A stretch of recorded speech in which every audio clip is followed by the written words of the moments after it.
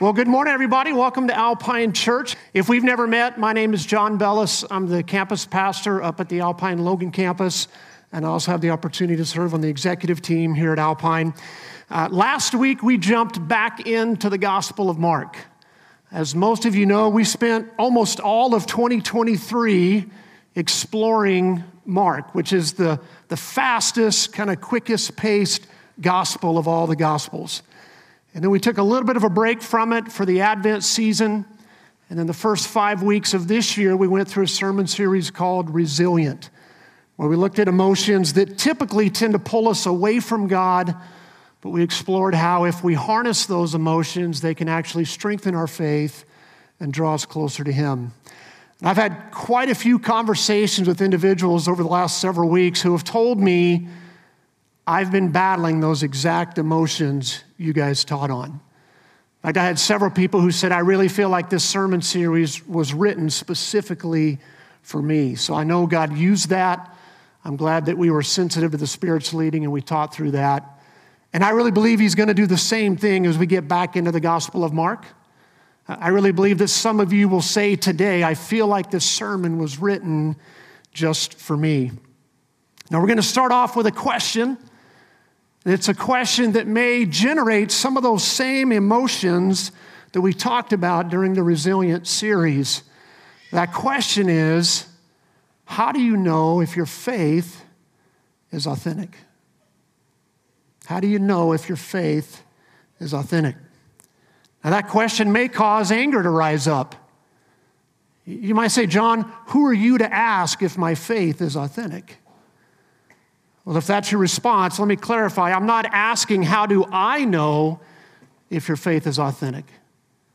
I'm asking, how do you know if your faith is authentic?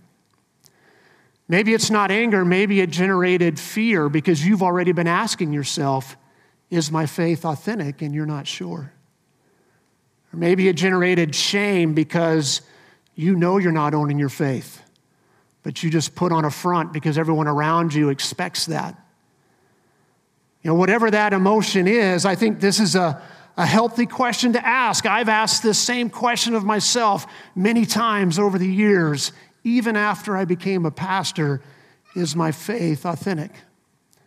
I think it's a question we should ask. Paul tells the Christians in Corinth to examine themselves and see if they're in the faith in 2 Corinthians 13:5. I want to frame the importance of this question with one of the most terrifying verses in the Bible to me and one of the most comforting verses in the Bible to me. And the first one is the terrifying one, Matthew 7:21. Jesus says, not everyone who calls out to me, Lord, Lord, will enter the kingdom of heaven. Only those who actually do the will of my Father in heaven will enter. So this verse speaks to people who have the right information about Jesus. They call Him Lord, but they don't have the right attitude. They call Him Lord, but they don't really submit to Him as Lord. They call Him Lord, but they don't really trust that Jesus is who He says He is and that He's the one who purchased our salvation. Instead, they're relying on their own works. They know the right words, but their hearts are far from Him. That can be a very terrifying verse. So I want to frame it on the other end with one of the most comforting verses in the Bible to me. This is 1 John chapter 5, verses 12 and 13. John says, whoever has the Son has life. Whoever does not have the Son does not have life. I have written this to you who believe in the name of the Son of God so that you may know that you have eternal life. John says simply, if you have the Son, you have life. If you don't have the Son, you don't have life. And He wants you to know, He wants you to have assurance that you have eternal life if you believe in the name of the Son of God. Now, believe here isn't just an intellectual belief. It means more than that. It's a trust. It means that I trust Jesus is who He says He is, and I trust in what He did for me. We're going to observe two spiritual seekers in our text today. We're going to see Peter and we're going to see Judas. Both were men who followed Jesus for 3 years. Both professed to have a faith in him. Both saw him do amazing miracles, and both made terrible mistakes. But one had authentic faith, and one was a fraud. So let's jump into the text. We're going to be again in Mark chapter 14, if you want to follow along, starting at verse 12. It says, "On the first day of the festival of unleavened bread, when the Passover lamb is sacrificed, Jesus' disciples asked him, 'Where do you want us to go to prepare the Passover meal for you?'" We talked about Passover a little bit in last week's sermon. This meal that commemorates the Israelites coming out of Egypt, this meal that is loaded with so much symbolism. And we're going to see during this Passover that Jesus is going to redefine history. He's going to redefine all the symbolism. We're going to see that all the symbolism of Passover actually points to Jesus. And then just shortly after that, he's going to give ultimate freedom over sin and over death. It's not just a freedom out of Egypt, it's freedom over sin and freedom over death, because he is the ultimate Passover lamb. So here it's the first day of the festival, and he hasn't talked to the disciples about where they're going to celebrate. And for good reason, he's keeping it a secret. So they ask him, "Jesus, where do you want us to go to make preparations for the Passover?" And then Jesus responds, beginning in verse 13. It says, "So Jesus sent 2 of them into Jerusalem with these instructions. As you go into the city, a man carrying a pitcher of water will meet you. Follow him. At the house he enters, say to the owner, 'The teacher asks, where is the guest room where I can eat the Passover meal with my disciples?' He will take you upstairs to a large room that is already set up. That is where you should prepare the meal." So the disciples went into the city and found everything just as Jesus had said, and they prepared the Passover meal there. Now, we know from last week's message that Judas has already decided that he's going to betray Jesus, and he's looking for an opportune time and place to do that. He needs to do it kind of outside the public eye, so what better place to do that than when Jesus is alone with his followers celebrating the Passover. In fact, maybe Judas is one of the disciples in verse 12 who said, "Teacher, where do you want us to make preparations?" because he wanted to use that as a chance to lay a trap for Jesus. We don't know for sure who asked Jesus. It just said his disciples asked in verse 12. But we do know this, that in verse 13, Jesus only entrusts 2 of his disciples with the instructions on where to find the location where they're going to celebrate the Passover. And it doesn't even tell us that these 2 disciples are part of the 12. It could have been part of a larger group of people who followed Jesus. But you can bet for sure Judas wasn't one of the 2 that had the instructions on where to find the Passover meal. Jesus is speaking this in Bethany. So the first thing that he tells them to do is go into Jerusalem. And he says, as you go into Jerusalem, a man carrying a pitcher of water will meet you. Now we read that, and that probably doesn't mean much to us, but in that culture, it was very rare for a man to carry a jar of water. It was the women's role to carry the jars of water. Now you can insert your best, those were the good old days joke here at your own peril if you want to. If you really spoiled her on Valentine's Day, you might get away with it. Otherwise, I'd just keep that to yourself. I'm going to ask Casey to delete this because my wife's watching online so that she won't see that.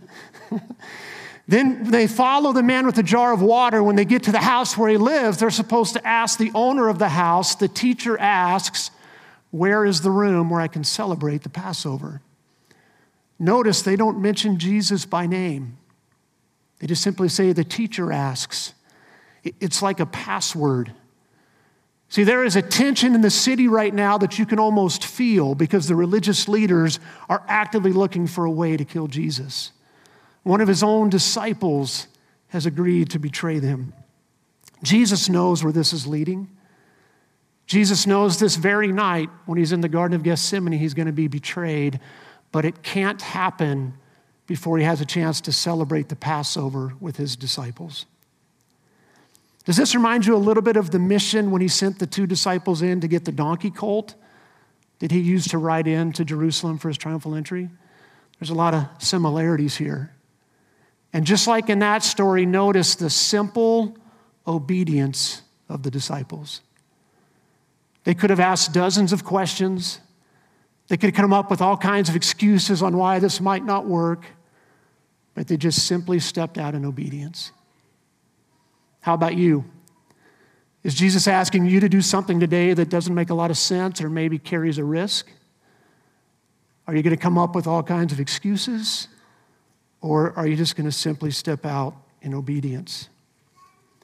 It's my opinion that this man carrying the water was something Jesus arranged ahead of time with the owner of the house. See, Jesus had been to Jerusalem many times on previous trips. Mark doesn't talk a lot about those in his gospel, but from the Gospel of John, we know that Jesus had been to Jerusalem many times.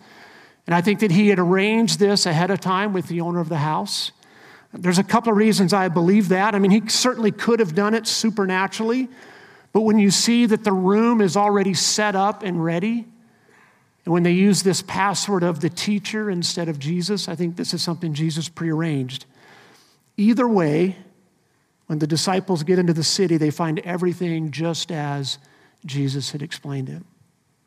Now, if you're following along in your Bible, we're going to jump down a few verses to verse 22. We'll come back to 17 through 21 at the end, but I want to talk more about the Passover meal and some of the symbolism itself. So at the Passover meal, there were traditionally 4 different cups of wine. The first cup of wine was called the cup of sanctification. And typically before that cup was drank, whoever was leading the Passover, which was typically the head of the household, would recite a blessing over that. And this marked the official beginning of the Passover meal. It sort of set it apart as a special occasion. Then the second cup was called the cup of plagues. And before they drank this cup, they would recite each of the 10 plagues that had happened to the Egyptians. And in some traditions, they would actually take and stick their finger in the cup and then let a drop drip for each of the 10 plagues. Now, in Mark's typical fast-paced fashion, he doesn't even mention the first 2 cups. He just goes right by those, but you can be sure that Jesus and his disciples would have drank the first 2 cups of Passover. We're also told in Mark chapter 15 that many women followed Jesus from Galilee into Jerusalem. See, Passover was a family celebration. Women and children were involved. When we picture the Last Supper, we always picture just Jesus in the room with the 12 disciples, but it's likely there were many more people in this large room celebrating, and that the 12 disciples were just simply the ones who sat closest to Jesus. We continue on in the story. As they were eating, Jesus took some bread and blessed it. Then he broke it in pieces and gave it to the disciples, saying, "Take it, for this is my body." Now, there were 2 types of ceremonial bread for the Jewish people. There was the matzah bread, which is what they would eat during the Passover meal. This was unleavened bread. This was a bread that symbolized leaving in haste. It symbolized leaving in humility. But it also symbolized redemption and freedom. And during Passover, matzah is often called the bread of affliction. And as traditional Jews would eat this, pious Jews would eat it, it would remind them of the hardships that the nation of Israel suffered while they were in Egypt. And it would also remind them of how hastily they had to leave Egypt, that they didn't have time to let the bread rise. That's why they used unleavened bread. And the second type of ceremonial bread for the Jewish nation was the showbread, or the bread of the presence. This was bread that was dedicated to God every Sabbath. So the priest would bring in 12 new loaves, 12 fresh loaves, and they would take the old loaves, and then the priest would eat those old loaves as they removed them from the Lord's presence. And in the instructions on presenting those in Leviticus 24, God says that offering this bread is an ongoing expression of the eternal covenant. Jesus is called the bread of life. And as such, he fulfills both of these symbolisms. He came in humility, but his death and resurrection bring redemption and bring freedom. And it's through Jesus that we now can be part of the eternal covenant with God and have relationship with him. And after Jesus blesses the bread, he breaks it into pieces, and he now gives it new symbolism. From this point forward, the bread's not going to have the same meaning that it used to have. He says, "Take it, for this is my body." Now, your translation may say, "Take and eat, for this is my body." Some of the earliest manuscripts that we have just say, "Take it." Others say, "Take and eat." And whether it's written out as "take and eat," the eating is certainly assumed. Nobody just takes food to hold it, right? So it's assumed that they would eat it. So he says, "Take and eat, for this is my body." Now notice, Jesus tells them to take it. He doesn't force it on them. They have to take it. They have to receive it. It's the same for us today. Jesus won't force a relationship with him on you. You have to receive it for the gift that it is. And then just as food is vital to our survival, without Jesus, we would perish. They continue on with the meal, and they get to the third and the fourth cups of wine in verses 23 through 25. It says, "And he took a cup of wine and gave thanks to God for it. He gave it to them, and they all drank from it, and he said to them, 'This is my blood, which confirms the covenant between God and his people. It is poured out as a sacrifice for many. I tell you the truth, I will not drink wine again until the day I drink it anew in the kingdom of God.'" Now, in the Passover meal, the third cup of wine was called the cup of redemption.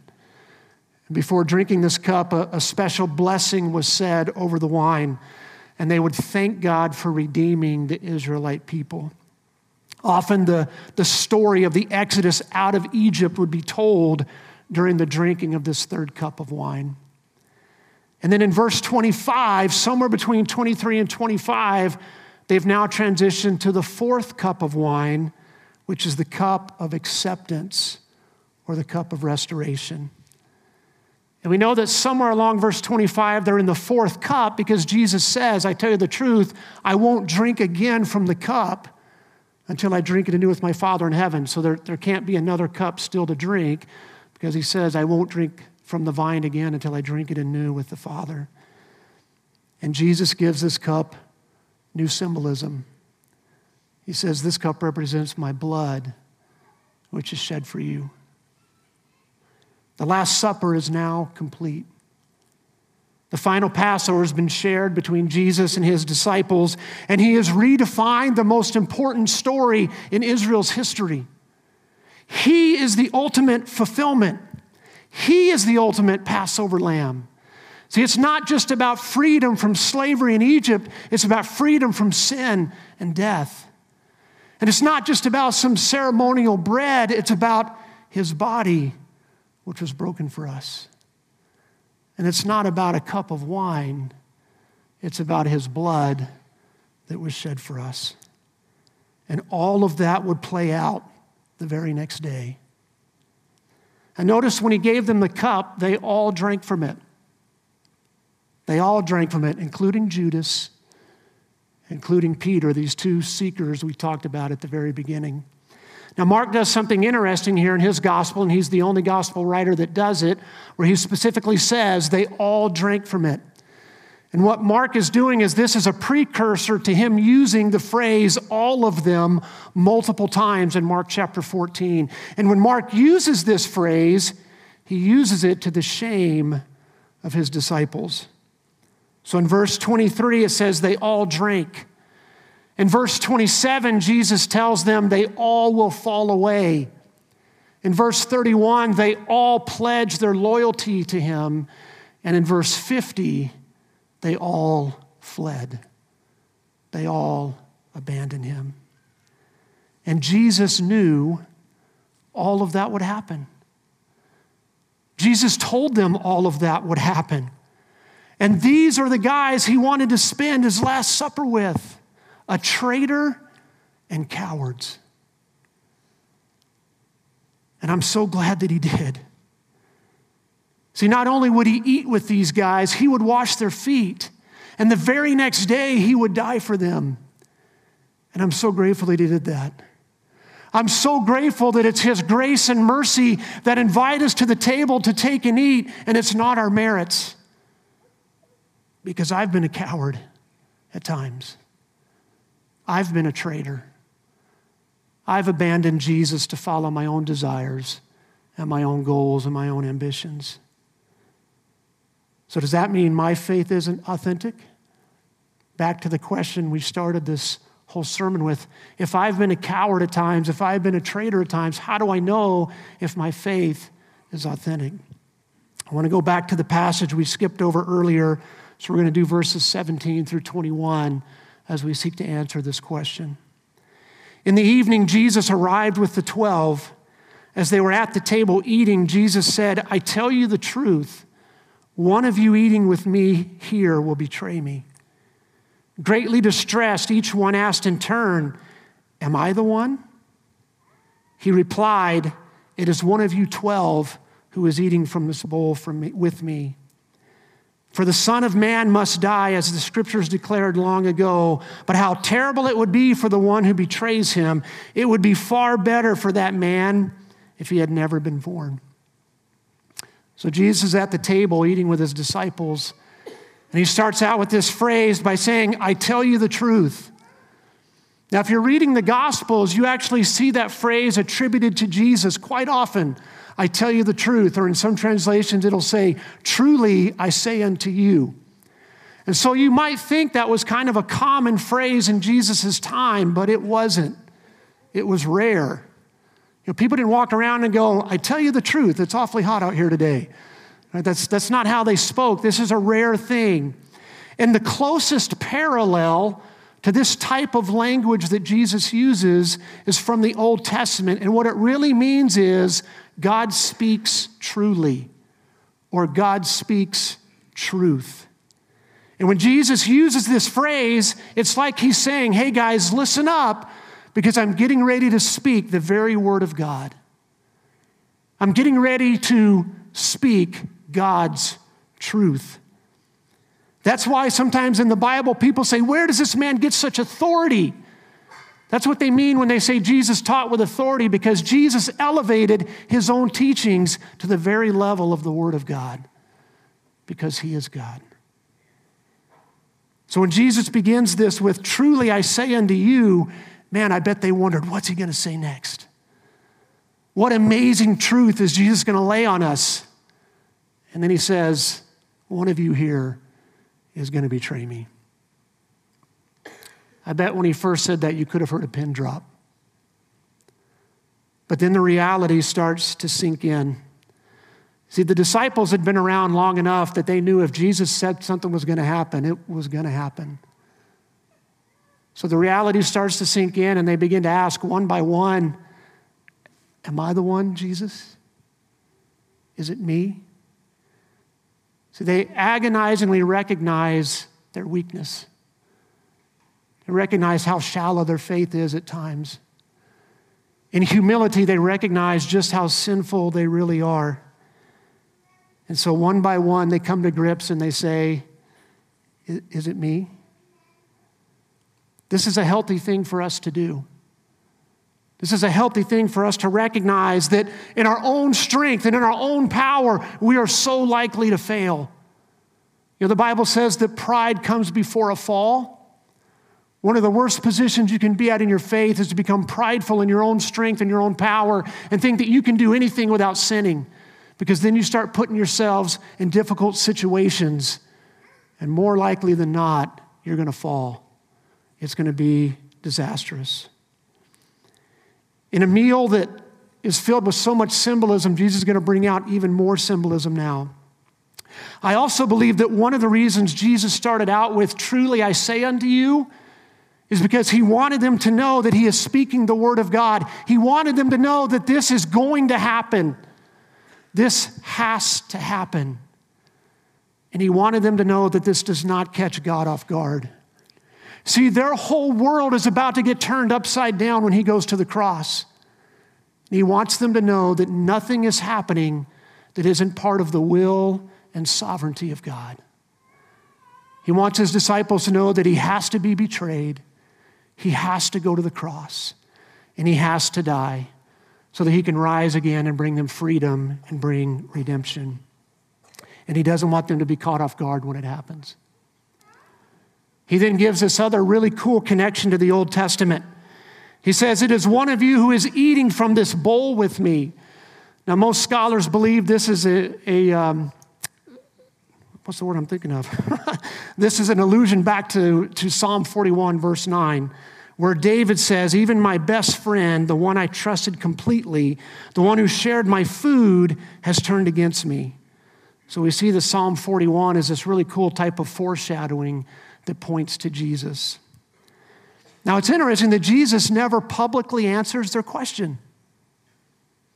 Jesus never says to the whole group who's going to betray him.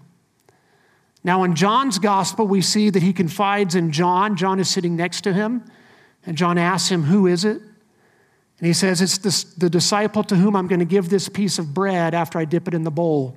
And he dips it in the bowl and he gives it to Judas. But as soon as he does that, he says, "Judas, what you need to do, go and do quickly."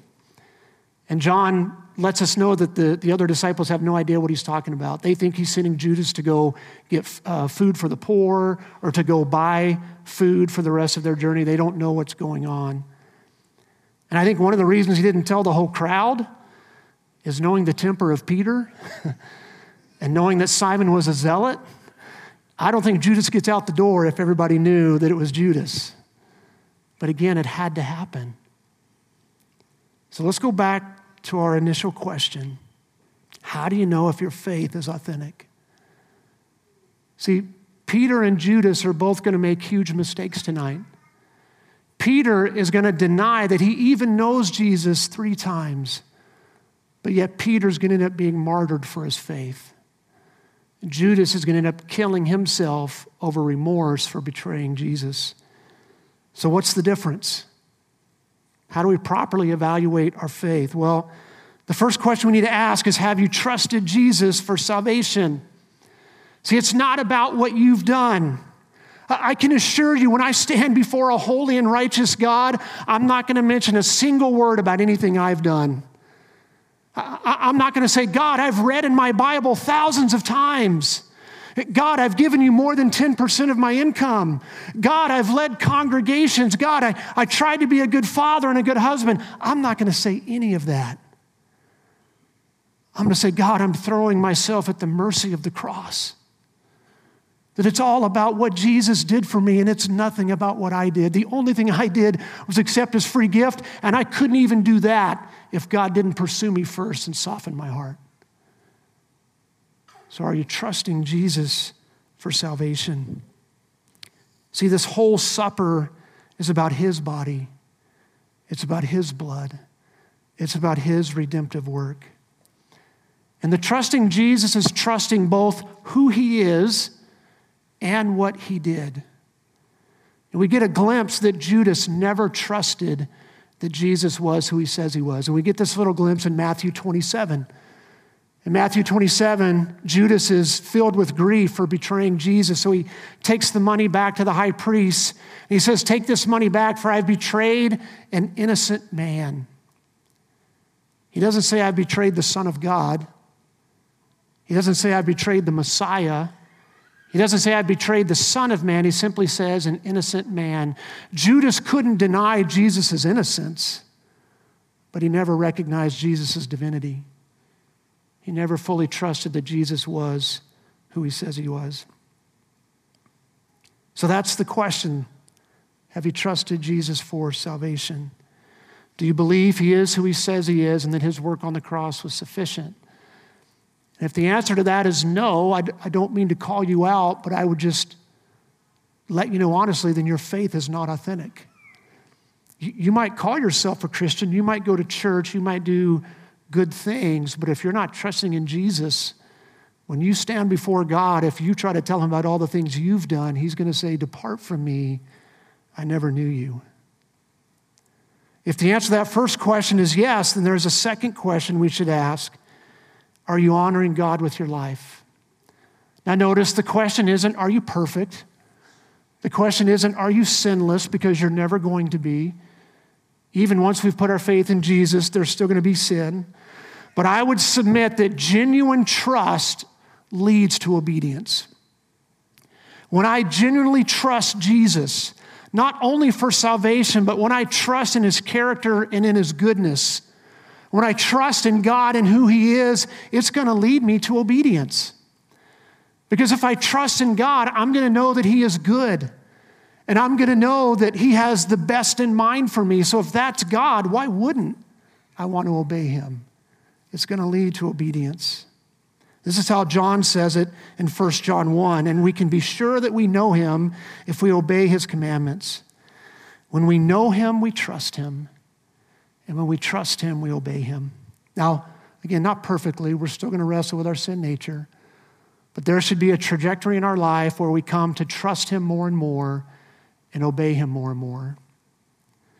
So I think this is a good time for us as a congregation to just pause and ask those two questions. So if you're here at our Riverdale campus, I'm going to encourage you, bow your head and close your eyes. For those of you watching online or in Layton and West Haven, I want to encourage you, just bow your head right now and close your eyes and ask that first question. Jesus, am I trusting in you for salvation? If the answer to that is no, I want you to know you can do that right now. You can just come to Jesus and say, Jesus, I recognize that I'm broken. I recognize that I'm a sinner. And I need forgiveness. And I trust that what you did on the cross was sufficient for me. I believe that you came and died for my sins. You rose from the grave to conquer sin and death. And I trust that is sufficient. And if you just prayed that prayer with a repentant heart, the Bible says you're a new creation. Then I would ask that second question. Am I honoring God with my life? Lord God, I just pray that you would reveal to all of us if there's an area in our life that we haven't turned over to you, if there's an area of unrepentant sin. God, I just pray that you would reveal that to us now. And that we would lay that over to you, that we would want to turn and go your way instead of our way, because we were bought at a price. And Lord, we pray all these things in the name of Jesus. Amen.